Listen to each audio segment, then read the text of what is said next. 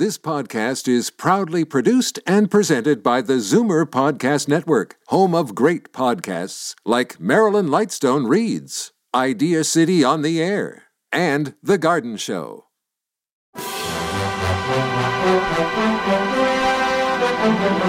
It's Zoomer Radio's Theater of the Mind with Frank Proctor.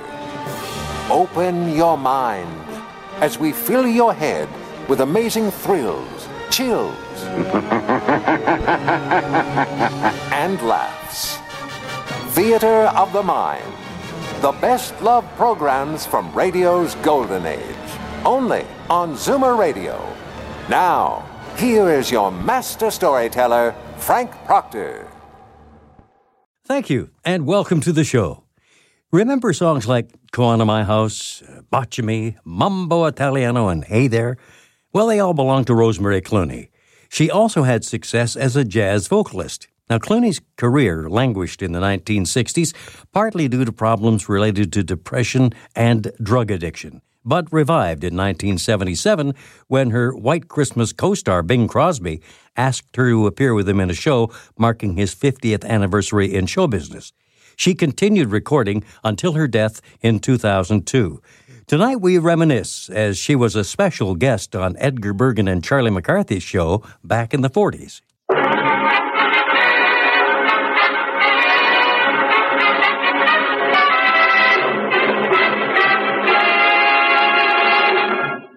Richard Hudnut of Fifth Avenue.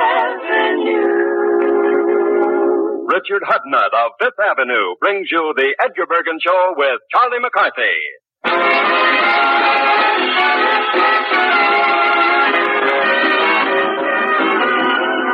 It's Sunday night and time again for Edgar Bergen with Charlie McCarthy, Mortimer Snerd, and Ray Noble and his orchestra, brought to you by Richard Hudnut, makers of scientific hair preparation. Tonight our guest is the #1 singing star, Rosemary Clooney. And now, celebrating Edgar Bergen Day in Decatur, Michigan, here is Edgar Bergen with Charlie McCarthy.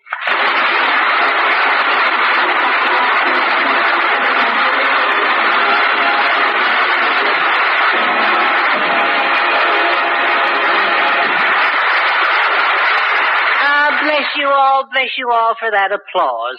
And to our new sponsor, Richard Hudnut, bless you for those checks. Well, Charlie? Yeah? Here we are again. What an opening line. Bergen, we're here to launch the season, not sink it. All right. This is the first show of our 15th year on radio, and it gives me a warm feeling inside that we have chosen to do it right here in Decatur, Michigan, the very town where I gave my first performance. Isn't it sort of like returning to the scene of the crime? Oh, no. Just think, Decatur. I once walked barefoot down these streets. Yeah, you walked barefoot everywhere until you met me. Oh, no. And on Sundays I would dress up in my Buster Brown collar and with my blonde locks streaming down over my shoulders. Yeah, well, that stream dried up all right. It's nice that you could get back here for your second childhood. Oh, no. I wish you wouldn't give the people the impression that I'm old. At my last birthday, weren't there 35 candles on my cake? Well, there were on the piece I had, yeah. You keep pitching them, Bergen, and I'll keep knocking them out of the park. Yeah. Well, joke if you must, Charlie. But when I think of how nice these people have been to me, my friends, I sort of choke up. Well, I'd let you use my handkerchief, Bergen, but I got a dead beetle tied up in it. All right. I'm proud of Decatur. Oh, it was in this very hamlet. Down, boy, down. All right. This little hamlet certainly produced a big ham. All right. I am moved to make a speech at this time. How will I begin? Well, talk about your operation. That's a good opening. All right.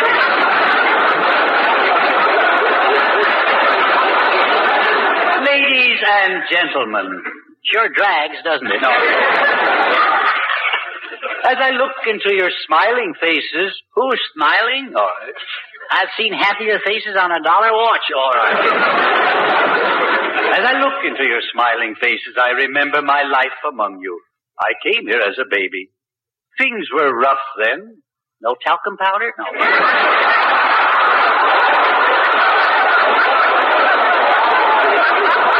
It was in this very theater, in the silent picture days, that I played a player piano. A player piano?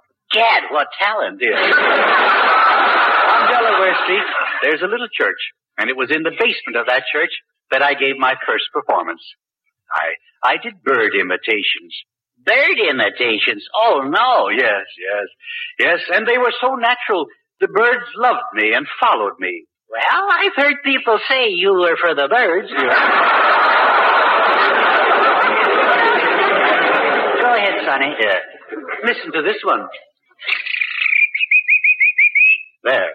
Uh-huh. You did it, didn't you? Yes. Could you identify the bird? Well, now let me see. I would say that was a bald eagle crying for his toupee. No. No, it wasn't. Was it the mating call of a pair of corduroy trousers? No. It was the yellow-breasted sapsucker. No, really? Yes. Well, for your sake, I hope it was a female. Well, why? Well, you'll never be able to explain the egg you just laid. All right, so maybe I laid an egg. But I'm glad I'm here. You know, it feels good to be back home in Michigan. It's just like that song, remember? I want to go back on the farm with a milk pail on my arm, doing what I did again back in Michigan.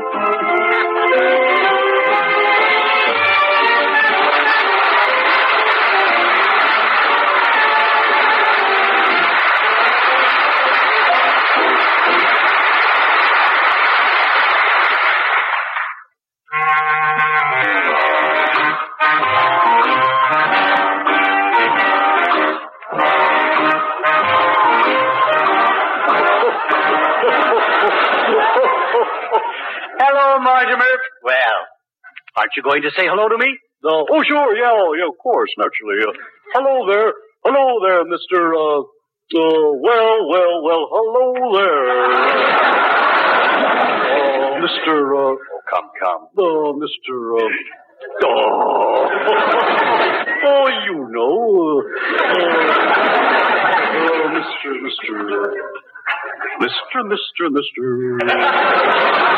Come now, your mind is wandering. Well, that's okay.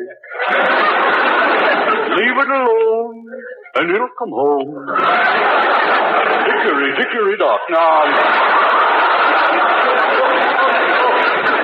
Well, did anything happen this summer on your farm? Yeah, yes indeed. My cow Bessie had a calf. Uh-huh. Boy or a girl? Well, I guess Bessie's a girl, or she couldn't have had a calf. I suppose so, yeah. Seems to figure out that way, yeah. Vacation time goes fast, doesn't it? Yeah. That's the way it goes, all right. Yeah. Say, Mr. Bergen, who was that feller bellering about beauty as I came in here? Oh, well, that was Bill Baldwin. Yeah? Yes. Name sounds familiar. Has he had it long? Oh, yeah. He was talking about Richard Hudnut. Yeah. Well, you can see he's the gossipy type, yeah. Bill was doing a commercial. Oh, he was? Yes. You see, a commercial serves to tell the audience about the sponsor's product. Well, now that sounds real clever. I wonder why somebody hasn't thought about that before. Oh. Do you know who our sponsor is? Well, I think I caught the name was Mr. Walnut. No. Butternut. No. It's Richard Hudnut. Yeah, that's the feller. Yeah. He's our sponsor. Of course, you know what a sponsor is. Oh, it's the husband of the spinster. No.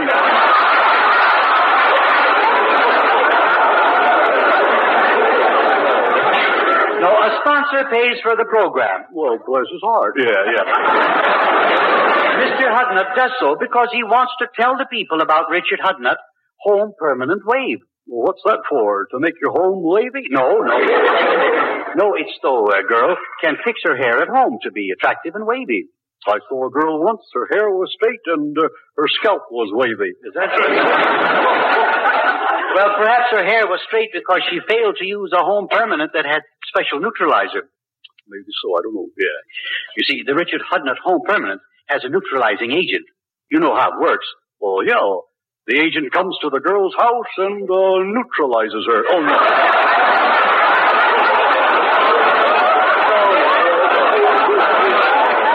Neutralization is a scientific process that safeguards and preserves the natural vitality and the resilience of the hair. Oh, no! By the way, Mortimer, you have very attractive hair. Oh, yeah. I've been growing hair for nigh on to 14 years. What's the secret of your beautiful hair? I use saddle soap. Oh, I see. Well, next time I suggest you try Richard Hudnut shampoo. Girls all over the world use that product. Well, why? Why? Well, because, confidentially, it helps them to catch a man. You mean the Hudnut stuff helps them run faster? Oh, no. No, it's because it makes them look more beautiful. Oh. And remember the old saying. Yeah, that's right.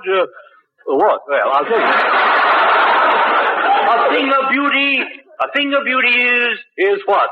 Well, it ain't me, I know that. Well, I think I'll go home and put some of that shampoo on my noodle. Well, toodaloo.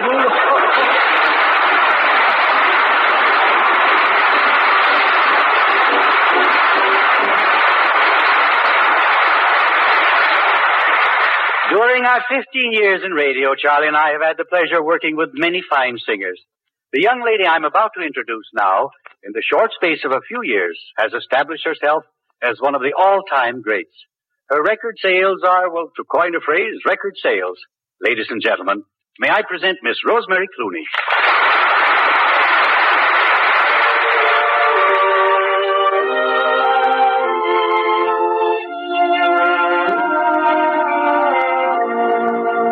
If you love me half as much as I love you, you wouldn't worry me half as much as you do. You're nice to me when there's no one else around. You only build me up to let me down. If you miss me half as much as I miss you, you wouldn't stay away half as much as you do. I know that I would never be this blue if you only loved me half as much as I love you. If you missed me half as much as I miss you, you wouldn't stay away half as much as you do. I know that I would never be this blue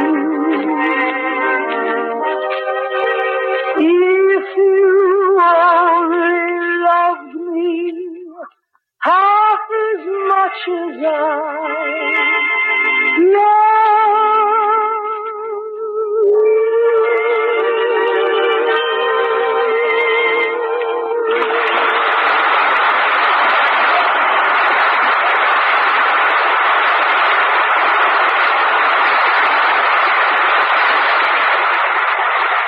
Lovely, Rosemary, lovely. I was just thinking, when the show's over, how about joining me in a little stroll down Lover's Lane? How do you know this town has a lover's lane? After we're through, that's what they'll call it. Well, Charlie, I like you. You do, putty. But you see, I'm a woman. Yeah. Well, even Eisenhower and Stevenson would agree on that. What I mean is... Hello, Rosemary. Hello, Charlie. Yeah, hello. I've been having such a splendid time talking to my old friend. Yeah. My, how they love me. Oh, sure. Bertie, do you want to know what the people in this town really think of you? Well, certainly. Well, I found out. How? Well, I wormed them out of it. Have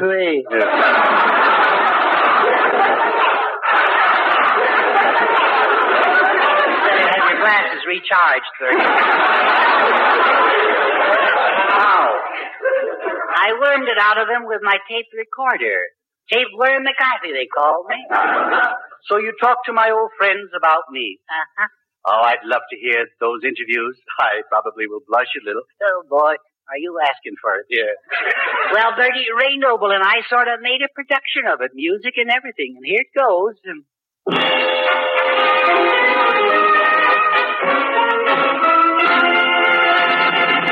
Ladies and gentlemen, the voices you are about to hear are real voices. They are the voices of Bergen's friends and his enemies. Who outnumber his friends. The school teacher who taught him figures. The girl next door. Who also taught him figures. This is Bergen the boy. Who grew into a man. Why, say, we had exactly the same arrangement in England. The first person interviewed was Bergen's old girlfriend.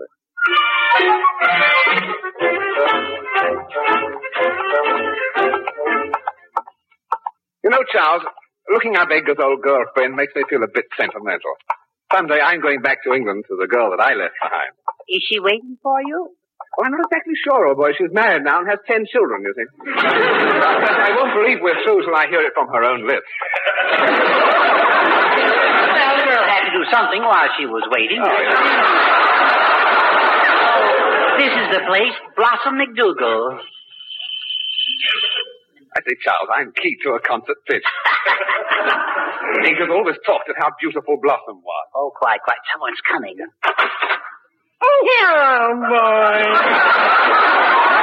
Quick, don't let it crawl back in the sink. You'll fly I say, I'm afraid there's been some mistake, We're looking for Blossom. Oh, I'm Blossom. You're certainly going to pop. Well, you're kind of a seedy pair yourself. Well, old girl, when I do mean old girl, we're here to get your memories of Edgar Bergen, you see. Bergen? Uh-huh. Edgar Bergen? Yes. Never heard of him. Sure left an impression. Now, you see, when I was young, I had so many boyfriends.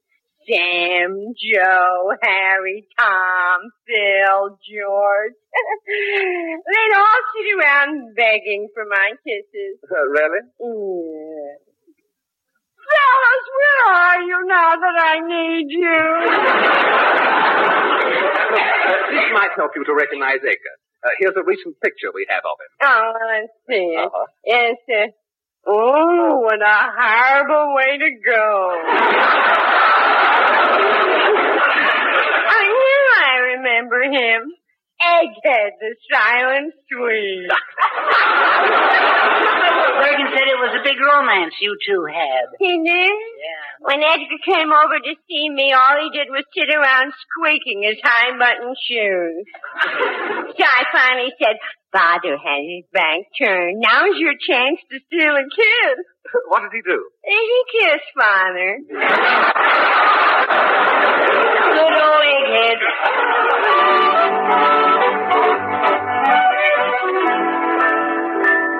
Now, Charlie, that's not true. Blossom was crazy about me. The next voice you hear is that of one of the town's ex-mayors.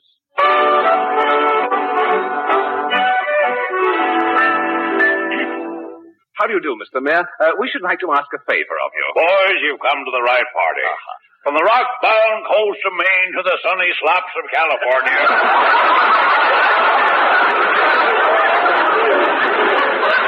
The name of honest Mike Perry stands for honesty, integrity, and devotion to this great community.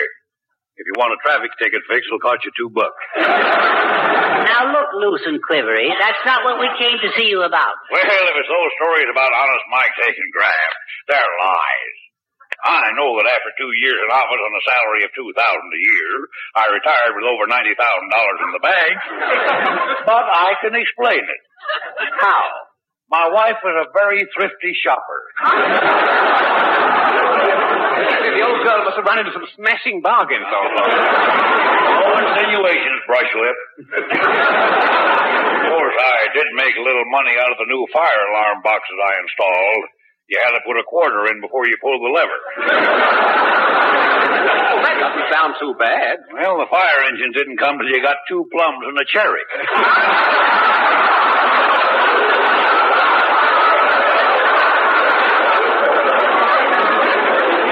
Burned down a lot of houses, but brought in a lot of dough.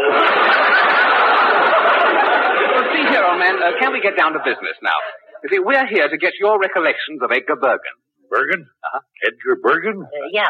And what does he do? Well, he's my partner. Oh, he's in the lumber business, eh? Now look, Lumpy. Oh, wait a minute now. Surely you must remember Edgar Bergen. Oh, yes, indeed. Why, 20 years ago on Arbor Day, we planted a tree in his honor. It was so weak we had to put a stick in the ground beside it. Did the tree live? No, the tree died, but the stick grew. What happened to the stick? Young man, did Bergen ever tell you how you happened to be? Well, that doesn't. Now listen, guys. No.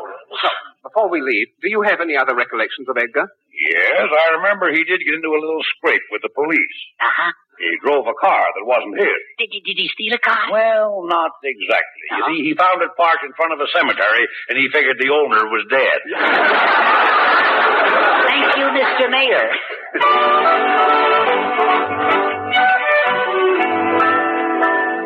The next person we interviewed was Bergen's old school teacher. She's 87 years old and retired now.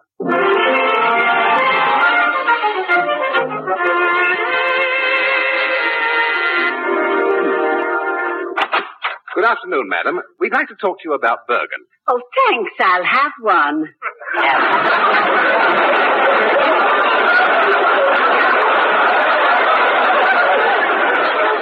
Have one, Bergen?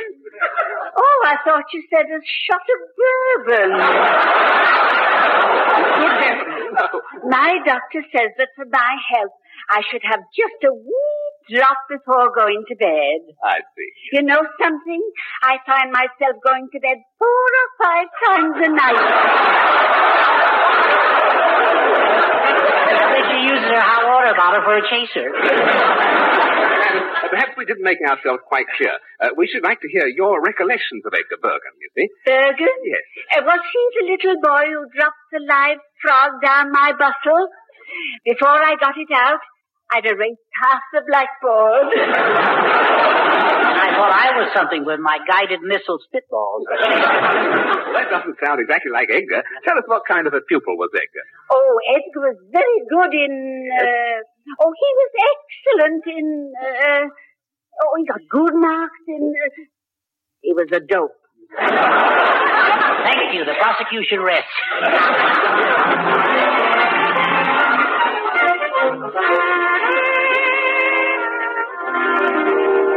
I don't understand it. Those people... Well, I guess we did a good job of impersonating those people. I hope Edgar falls for it. Turn that off, Ray. Hey, he's really good. So that's it, Charlie. It was all a fake. You hired actors to record all that slander about me. Charlie, why? Why did you have to play a trick like that on our 15th anniversary? Bergen, if it wasn't for tricks like that, we wouldn't have a 15th anniversary.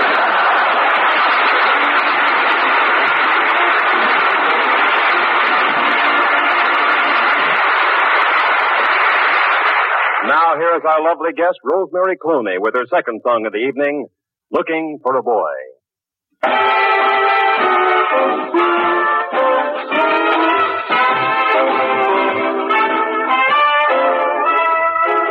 I am just a little girl who's looking for a little boy who's looking for a girl to love. Tell me, please, where can he be?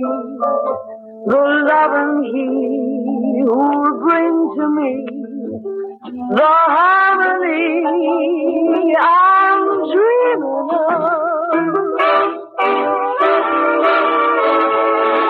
It'll be goodbye, I know, to my tale of woe when he says hello.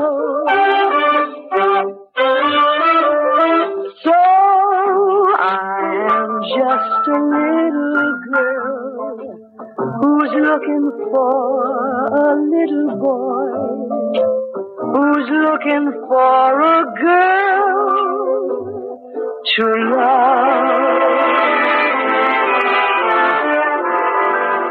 If it's true that love affairs are all arranged in heaven, my guardian angel's holding out on me.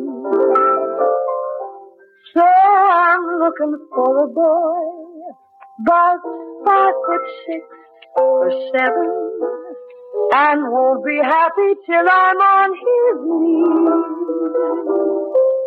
I'll be blue until he comes my way.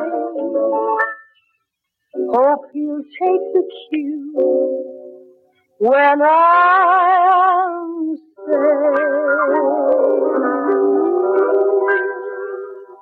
I am just a little girl who's looking for a little boy who's looking for a girl to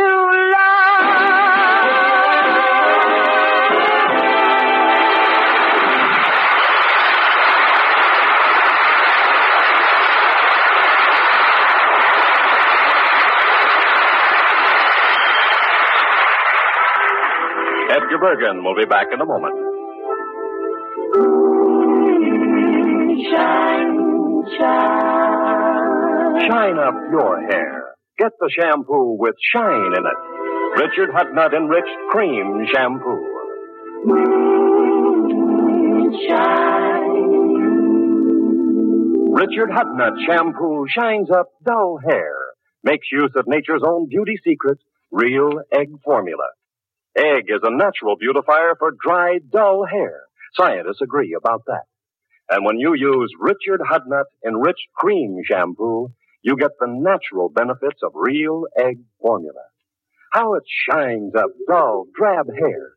That's why the beauty experts at the Richard Hudnut Fifth Avenue Beauty Salon say, this is the shampoo with shine in it. You'll love using it. It's a smooth, fragrant liquid cream, and it makes your hair so shiny, so soft, so manageable. Shine up your hair. With Richard Hudnut Enriched Cream Shampoo. Oh, Mr. Baldwin, I just brought in 24 eggs from the farm for Mr. Hudnut to use in his shampoo. Oh, well, that's wonderful, Mortimer. Sure. By the way, how much are you asking for your eggs today? I'm asking 60 cents a dozen for the big ones and 70 cents for the small ones.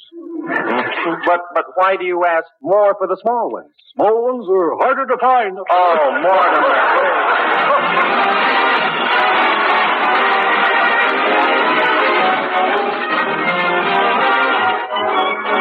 And now, here is Edgar Bergen. Charlie, this is my old friend Dr. Bope, who took care of my aches and pains when I was in grammar school. Doctor, I've heard a lot about Decatur from Bergen. Why is it people from small towns are so proud of it? Well, Charlie, it may be the feeling that in a small town such as ours, where everybody knows all his neighbors, there is no such a thing as being ignored. Everybody is not only a person, but in this way a personage. We never said there was that boy playing the piano at the show last night. We said that Bergen boy. This belonging and sharing is the precious heritage of all small towns. Heritage that has produced many of our greatest Americans who derive their philosophy from this democratic condition.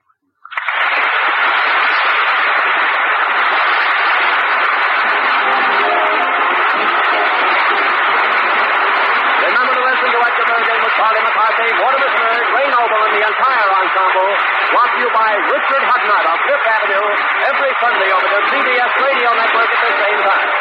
Tonight's Edgar Bergen Show with Dee Benadarian, Claudia Gordon, and Jack Kirkwood was produced and transcribed in Decatur, Michigan by Sam Pierce. Rosemary Clooney just completed making her screen debut in Paramount's Technicolor musical, The Stars Are Singing. This is Bill Baldwin reminding you that Sunday is Fun Day on CBS.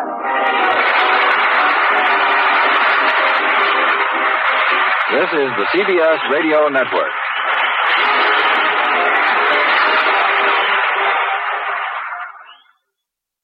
Stay tuned for X-1 next on Theater of the Mind. You're listening to Theater of the Mind on Zoomer Radio, AM 740 and 96.7 FM in downtown Toronto. Time now for X-1.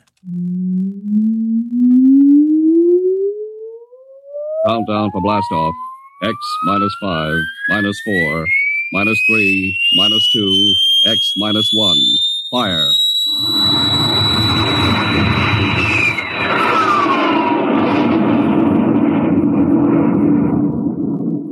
From the far horizons of the unknown come tales of new dimensions in time and space. These are stories of the future, adventures in which you'll live in a million could-be years on 1,000 maybe worlds. The National Broadcasting Company presents X minus 1.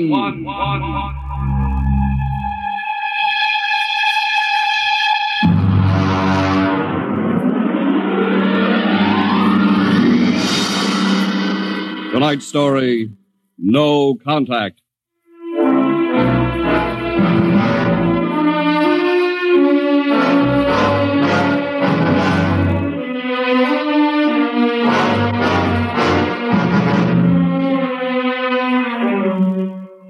It was in the year of 1982 that spacemen first discovered the Great Galactic Barrier.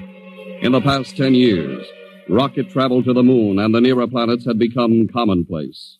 And then men fixed their sights on a more distant star, the remote planet known as Volta. 5 exploratory ships went out, and none came back, each in turn disappearing mysteriously at the same vanishing point, at an invisible wall somewhere in the vast outer reaches that became known as the wrecker of spaceships, the Galactic Reef. And yet, the explorers refused to admit defeat. It was on June the 2nd, 1987, that the rocket Star Cloud made ready for takeoff, the 6th to attempt to crack the barrier and win through to Volta. Now hear this. Condition green. 2 minutes to blast off. Condition green. 2 minutes to blast off. Well, Louis, this is it. I don't suppose you'll be needing the ship's doctor up here on the bridge during blast-off. I think not, Smitty. There's little chance of acceleration bends in these new overdrive ships. I'll be in my office then, counting vitamin pills if you need me. It's only a few steps. Good luck, Louis. Thank you, Smitty. Lieutenant Collier. Yes, sir? You're relieved. You'd better get down to navigation control and take over. Yes, sir. Lieutenant. Yes, sir? We've never flown together before. This is your first flight in a space vessel as big as the Star Cloud. Yes, sir, but I was trained in oversized jobs at the Naval Academy. Well, if you're half as good a navigator as your father was, you'll do fine. Thank you, sir. Did you ship out with my father? I served under him on one of the first rocket runs to the moon. I see. I almost went along on his last trip to the barrier. Too bad about that. Yes, sir.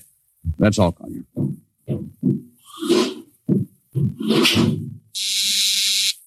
Lieutenant Paulson. Get me the ground control tower on the field. I want to talk to Colonel Harrison. Yes, sir. Go ahead, sir. I patched in the bridge speaker. Colonel Harrison? Yes, Captain? We're standing by for takeoff in 30 seconds. Good. The field's cleared of all personnel. We'll try to reestablish radio contact immediately after takeoff. In any event, there'll be a 24-hour ground monitor. Fine. Good luck. Hope you make it. Thank you. Bridge to navigation control. Nav control, Collier. Ready, Lieutenant? We're ready, Captain. The course is in the integrator for takeoff at 1200 hours. All right. Stand by for blastoff. Bridge to engine room. Fire up your rocket chambers. Take off at exactly 1200 hours. I'll read you off. 20 seconds. 19. 18. 17. 16. Hold it. Revoke all orders. Who turned in that alarm? Paulson, sir. we've uncovered a stowaway. Stowaway, where? Hiding in sick bay. Dr. Smithson found him. Have him brought up to the bridge. Engine room, kill your rockets and stand by. Thorson, this is Colonel Harrison in ground control. What's holding you up? Trouble. What's the matter with you? What's the matter with you? There's a stowaway aboard. Stowaway? Yes, I thought your men were supposed to police this base. What's the matter with you? Captain, take it easy. You know what this delay can do to us, don't you? 1 minute late at takeoff can throw us a million miles off course. We'll have to reintegrate the whole works. Well, look, how long do you think it'll take? Don't bother for me for a while. I'm busy. Stupid idiot. Captain Dawson? Yes, come in, Smitty. Here's your stowaway. I'll court-martial.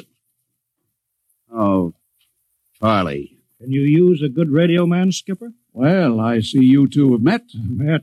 Skipper and me made 50 trips to the moon together. Didn't we, Skipper?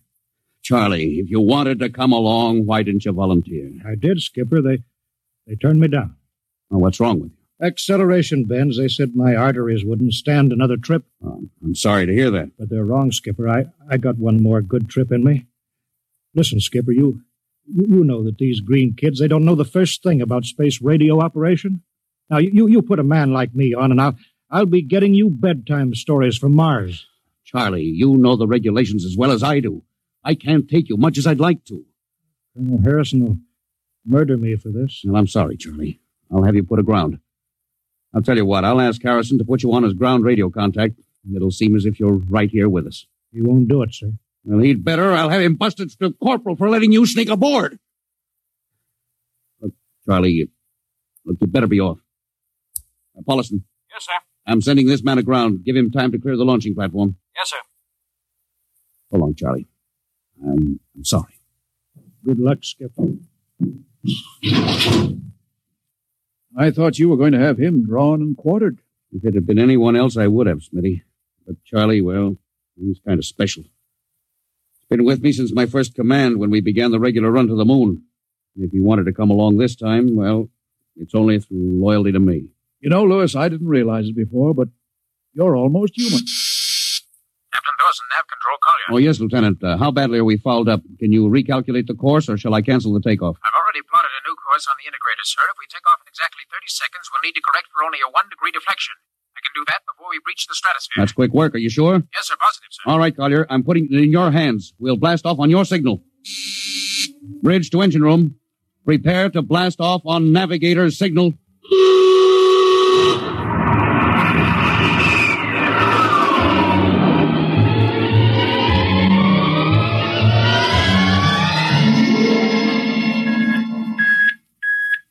How are we doing, Collier?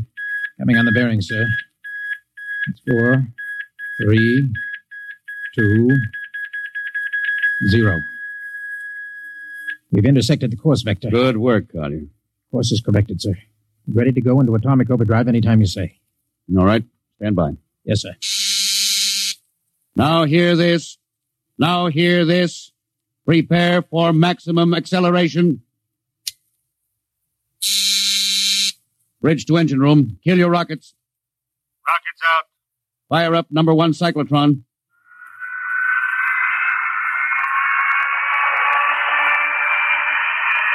1 ready. Fire up number 2. Number 2 ready. Withdraw your dampening rods. Fission chamber ready. Blast tubes cleared. All generators operating at capacity. Take it over, sir. Go into overdrive at the count of 0.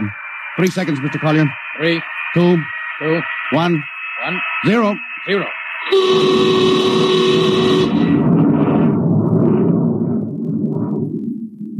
How are we doing, Collier? On course, sir. She's running hot and true. My compliments, Lieutenant. This job would have done your father credit, and he was the best navigation officer I ever saw. Oh, thank you, sir. Start your gyros. Put her on robot control. All right, the bridge is yours, Mr. Collier. If you need me, I'll be in Dr. Smithson's office. Yes, sir.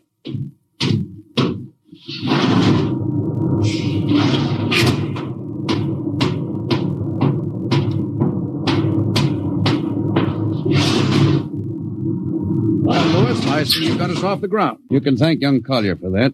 Chip off the old block. You knew his father? As a matter of fact, I knew him very well. First-rate spaceman. Oh, is he the one Yes, who... yes. He was lost in the galactic barrier on the second ship we sent out to Volta. Lewis, just what do you think this galactic barrier is? Oh, your guess is as good as mine, Doc. All I know is that 5 ships have gone into it, and none of them have come back out. You think it's a myth? How about Mestrovik's theory that it's a time warp in space? That the ships reach it and slip into another dimension? I think that's a lot of rubbish. My theory is that the galactic barrier is nothing more than a radioactive layer of some kind. Why do you say that? Well, we know that radar signals bounce off it like they were hitting an invisible glass wall. And we know that it destroys our ships and crews in some way. There's no other logical explanation. What makes you think we can get through it, Lewis? Because we're ready for it. The others weren't. The entire hull of this ship is completely shielded with lead. We can crack through any radioactive cloud ever detected. Besides, we're equipped with some new UHF radio devices that should enable us to maintain radio contact with Earth. Nothing can happen. Absolutely nothing. Now, who are you trying to convince? Myself, I suppose. Lewis, you've had your share of glory. First skipper to reach the moon back in 1962. You could have retired. Why are you risking this trip? 5 ships are missing. Men like Prentice, Margetson, young Collier's father. I'm tired of seeing good men fed into that meat chopper. Then why are we going to Volta? We haven't any choice, Smitty. We're in a race, the kind of race where men and ships are expendable. According to the Interspace Code, the first nation to reach Volta can claim it. Well, personally, I want no part of it. Doc. I'll have to play physician, morale builder, and mother substitute for 112 slightly nervous men. And your morale doesn't sound too good, Doc. As morale officer, I can state without fear of contradiction, it is terrible.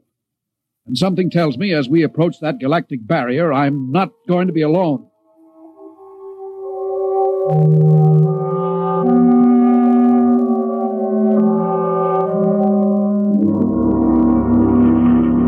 Hello, Earth.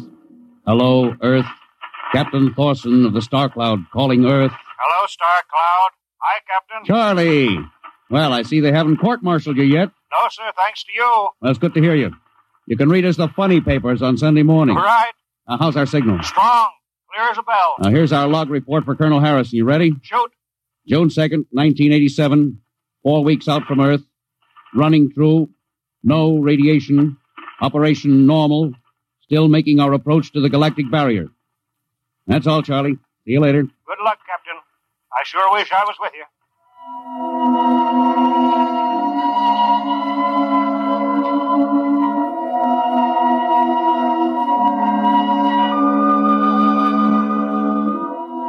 How's the morale, Smitty?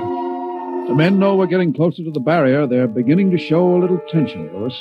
Oh, how's their physical condition? Any sickness? About half the crew has come down with space blues. I was afraid of that. Are they bad? Same as usual. Lips and hands with a bluish cast. Eyes are sensitive to infrared. I don't know. When I first started flying these tin cans, nobody ever heard of space blues. Well, now there's a theory it's caused by the terrific acceleration of atomic overdrive. Change in gravity affects the circulation. What do you think? I think it's psychosomatic. I've noticed that the same men who get space blues under tension on a ship tend to get blue coloration back on Earth when they're upset. I guess it's just an occupational disease of space navigators. You think it's just nerves, then? Well, young Collier's got a bad case. I think it's tension from overwork. Maybe he needs some vitamins. Lewis, when will you realize that vitamins are not a panacea for all the troubles of mankind?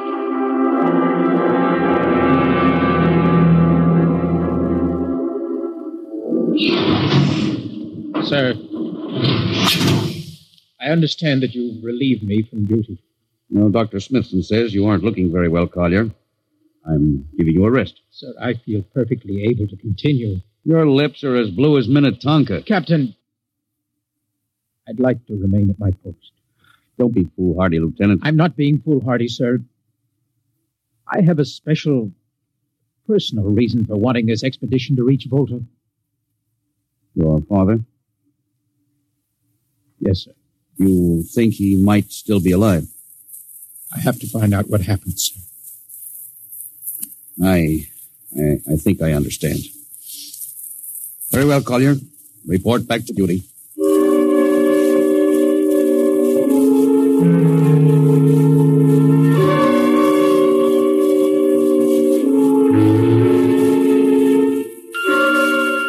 What's the reading policy? We're getting a +5 radar bounce now. Coming off the barrier almost as fast as we sent it out. What's the interval? 2 seconds. Shortening steadily. That's right. We'll hit the wall in the next few minutes. All right. Alert the crew. Sound general quarters. Now hear this. Condition red. We are now approaching the galactic barrier. All hands to stations. All radiation detectors to be fully manned. Full security will prevail until further notice. That is all. Paulson. Yes, sir? The radar bounce is up to +6. We'd better try to make final contact with Earth. Is Sparks still trying to raise the base? Yes, sir, but he's not having much luck. Oh? Seems to be some interference. That's the radio room now. Yes? You got him? Well, cut in on the bridge speaker. Captain will take it from here. Hello? Star Cloud to Earth. Can you hear me, Earth? Hello, Skipper. I can barely read you. You're getting heavy static from sunspots. That's not sunspots, Charlie. We're right on top of the galactic barrier. Getting a +7 radar bounce. Expect to hit the barrier almost any second now. Good luck, Skipper. If we crack the barrier and come through still in one piece, I'll try to get back to you on the high-frequency band. Gotcha, Skipper. Don't worry. I'll be waiting. So long, Charlie. So long, Star Cloud. Must be getting awfully close now, Captain. Echo's bouncing back so fast it's almost beating the signal. When they go inside, hold on to your hat. That's when we run into the wall. Any second. Hold on. Here goes nothing. Here it comes.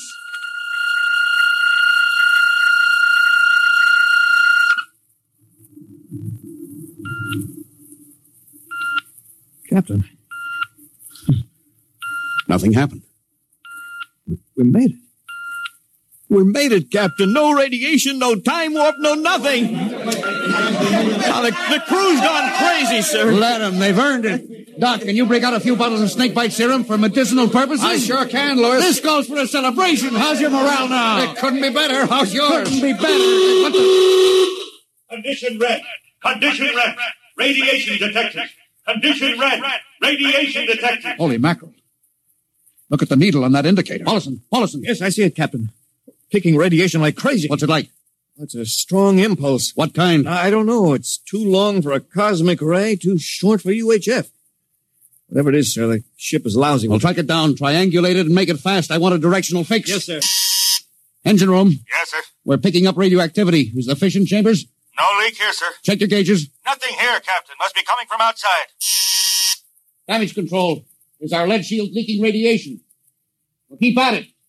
Paulson, how are you doing? I've got to fix it, Captain. Well, what is it? Well, I'll have to recheck my figures. Well, hurry it up. Angle is correct, but now, come on, man, for Pete's sake. Where's the radiation coming from? Sir, it's coming from inside the ship. That's impossible. No, sir, I've checked it twice. Well, it's got to be the engines, then. If it is, sir, we're finished. Engine room. Yes, sir. That radiation must be in the overdrive pile. No, sir, it isn't here, sir. Are you certain? Yes, sir. All right, keep checking. There's only one thing left to do. Paulson, get a Geiger counter. We're going to start combing this ship inch by inch. Yes, sir. All right, turn it on. Yes, sir. All right. Ready, Captain. We'll check the atomic guns first. Come on. We'll cut through the officers' quarters here to ordnance. Now turn here.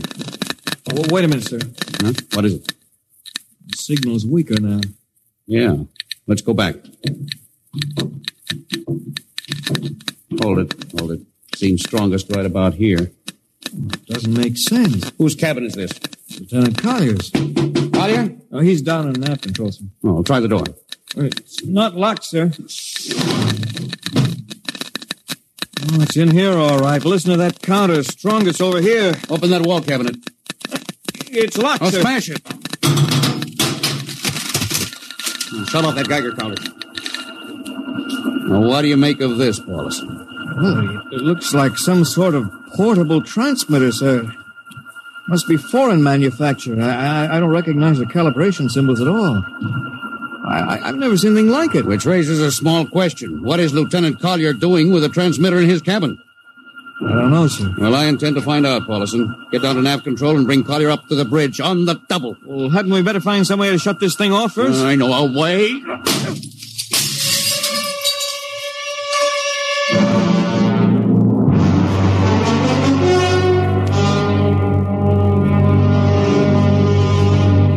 Lieutenant Collier, I'm going to ask a few simple questions, and I want a few simple answers. Yes, sir. What were you doing with a transmitter in your cabin? Transmitter, Captain? Oh, you know nothing about it. No, sir, I don't. Do you recognize these calibration symbols? No, sir.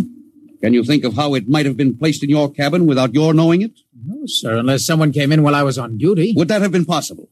I suppose so, if someone had a key. I found your cabin door unlocked. Well, I meant a key to the wall cabinet. I didn't say the wall cabinet. Well, I... You what, Lieutenant? How could you have known it was in the wall cabinet? Well, I just assumed, sir. Lieutenant Collier, I find it hard to believe you would lie. Having known and respected your father, having observed the way you handle your job. However, I intend to get to the root of this thing. May I have your wristwatch, Lieutenant? Sir? Your wristwatch. Yes, sir. Paulison, turn on that Geiger counter. Yes, sir. Hold this watch next to it. Yes, sir. That's all. Lieutenant, if you hadn't any close contact with that transmitter, how do you explain the radioactivity of this watch? Well, I don't, sir. I think you'd better. To whom were you sending those signals?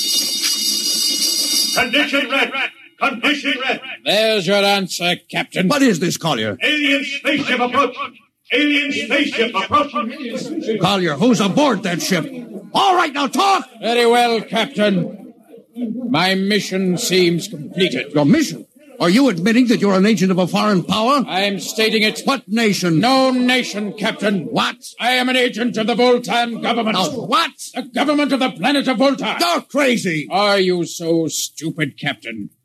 Did you think your people are the only ones who can invade another planet? What do you mean? We've had agents operating on Earth since 1945. I don't believe you. What do you think happened to those 5 ships, Captain? Where do you suppose we got our information? Your language, your culture, family background. Appearance, you look like... Like Commander Collier? Well, is that so surprising, Captain? You see, Captain, we had a living model. I ought to kill you. That would be very foolish, Captain. I would advise you to surrender without delay. Alien ship now coming into ordnance range. I'll deal with you later, Collier. Paulison? Yes, sir. Put this man in irons, take him away. No worries, sir. We'll take good care of him. Carpenter, Robinson. Gunnery. Gunnery Richardson. What's the range? 10,000 meters. They're closing fast. Put your guns on radar tracking. Tracking. Coming on the bearing. Fire. Fire, Richardson. Richardson, did you hear me? Fire! What's the matter down there? Did you hear me? Richardson, answer me. It's no use to shout, Captain. Collier, how did you get loose? Where's Paulison? Lieutenant Paulison is dead. All stations! Lieutenant Collier has escaped. Seize him, men! Don't waste your breath. Your men can't hear you, Captain. What? Those still alive are my men. You're lying. No, Captain. Every ship that has ever left Earth was controlled by a Voltan crew. That's impossible. Those were hand-picked men. Hand-picked by us. I don't believe you. No? Then why not call for help? Carpenter, Robinson, Haley, report. You see, Captain? Carpenter, Robinson, Haley. It's quite useless, Captain. I would advise you to sit very quietly and do nothing. Very well, Collier. No weakness. What now? The ship will be taken to Volta for, shall we say, further experimentation. I see. Of course, there's one thing you hadn't counted on. Just what is that, Captain?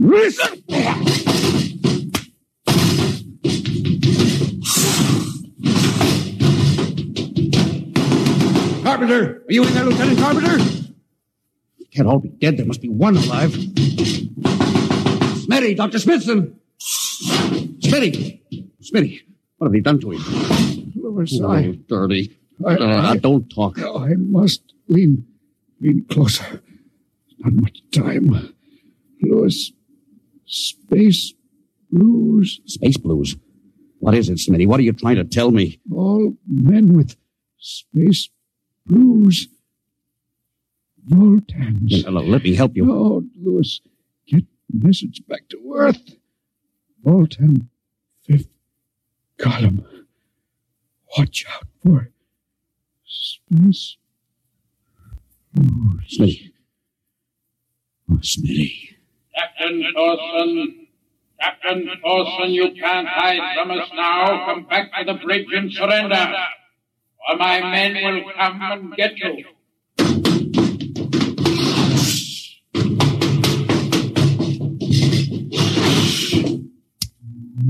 Hello.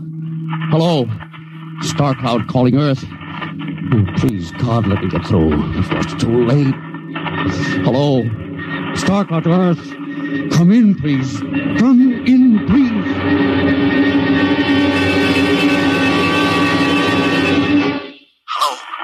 Hello. Starcloud to Earth. Captain Thorson calling. Charlie, come in, please, hurry. Hello. Oh, hello. Can you hear me, Charlie? Skipper, is that you? Are you getting my signal? It's coming in a little louder now, Skip. Keep sending. God, now look, Charlie, listen to me. Not much time. Get word to Colonel Harrison. Crew mutinied. Most of crew members, Fultons. What? Fultons. Spell that. V-O-L. Fultons. That's right. They're from the planet Volta. Skipper, are you all right? Now, Charlie, this is serious. They'll be here any second. Now, listen, they have a 5th column on Earth. They're planning to invade you. You mean it? Of course I mean it. Tell Harrison, posing as humans. You can detect them by space blues. You got that? Only Fultons get space blue. Charlie, did you hear me? Space blue.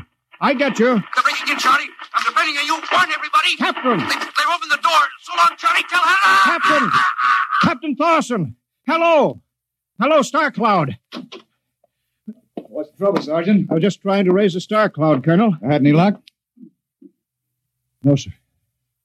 No contact. No contact, eh? No, sir. Nearly an hour since they hit the galactic barrier. I don't understand why they haven't tried to get a message back. No, sir. Neither do I. Oh, all right. I'll take over for a while. Yes, you do that, sir. It's all yours. Right. Oh, and Charlie, you better go out and get yourself some coffee.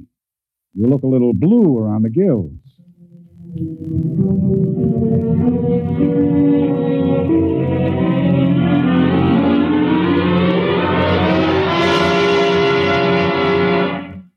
Tonight, X-1 has brought you No Contact, written by George Lefferts from an original story of Lefferts and Ernest Kinoy.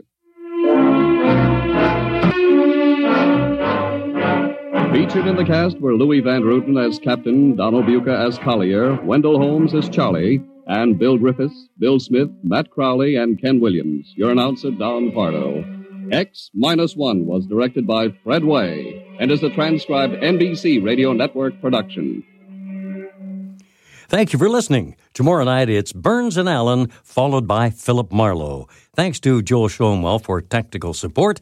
The executive producer for Theater of the Mind is Moses Neimer. I'm Frank Proctor. Have a great night. This podcast is proudly produced and presented by the Zoomer Podcast Network, home of great podcasts like Marilyn Lightstone Reads, Idea City on the Air, and The Garden Show.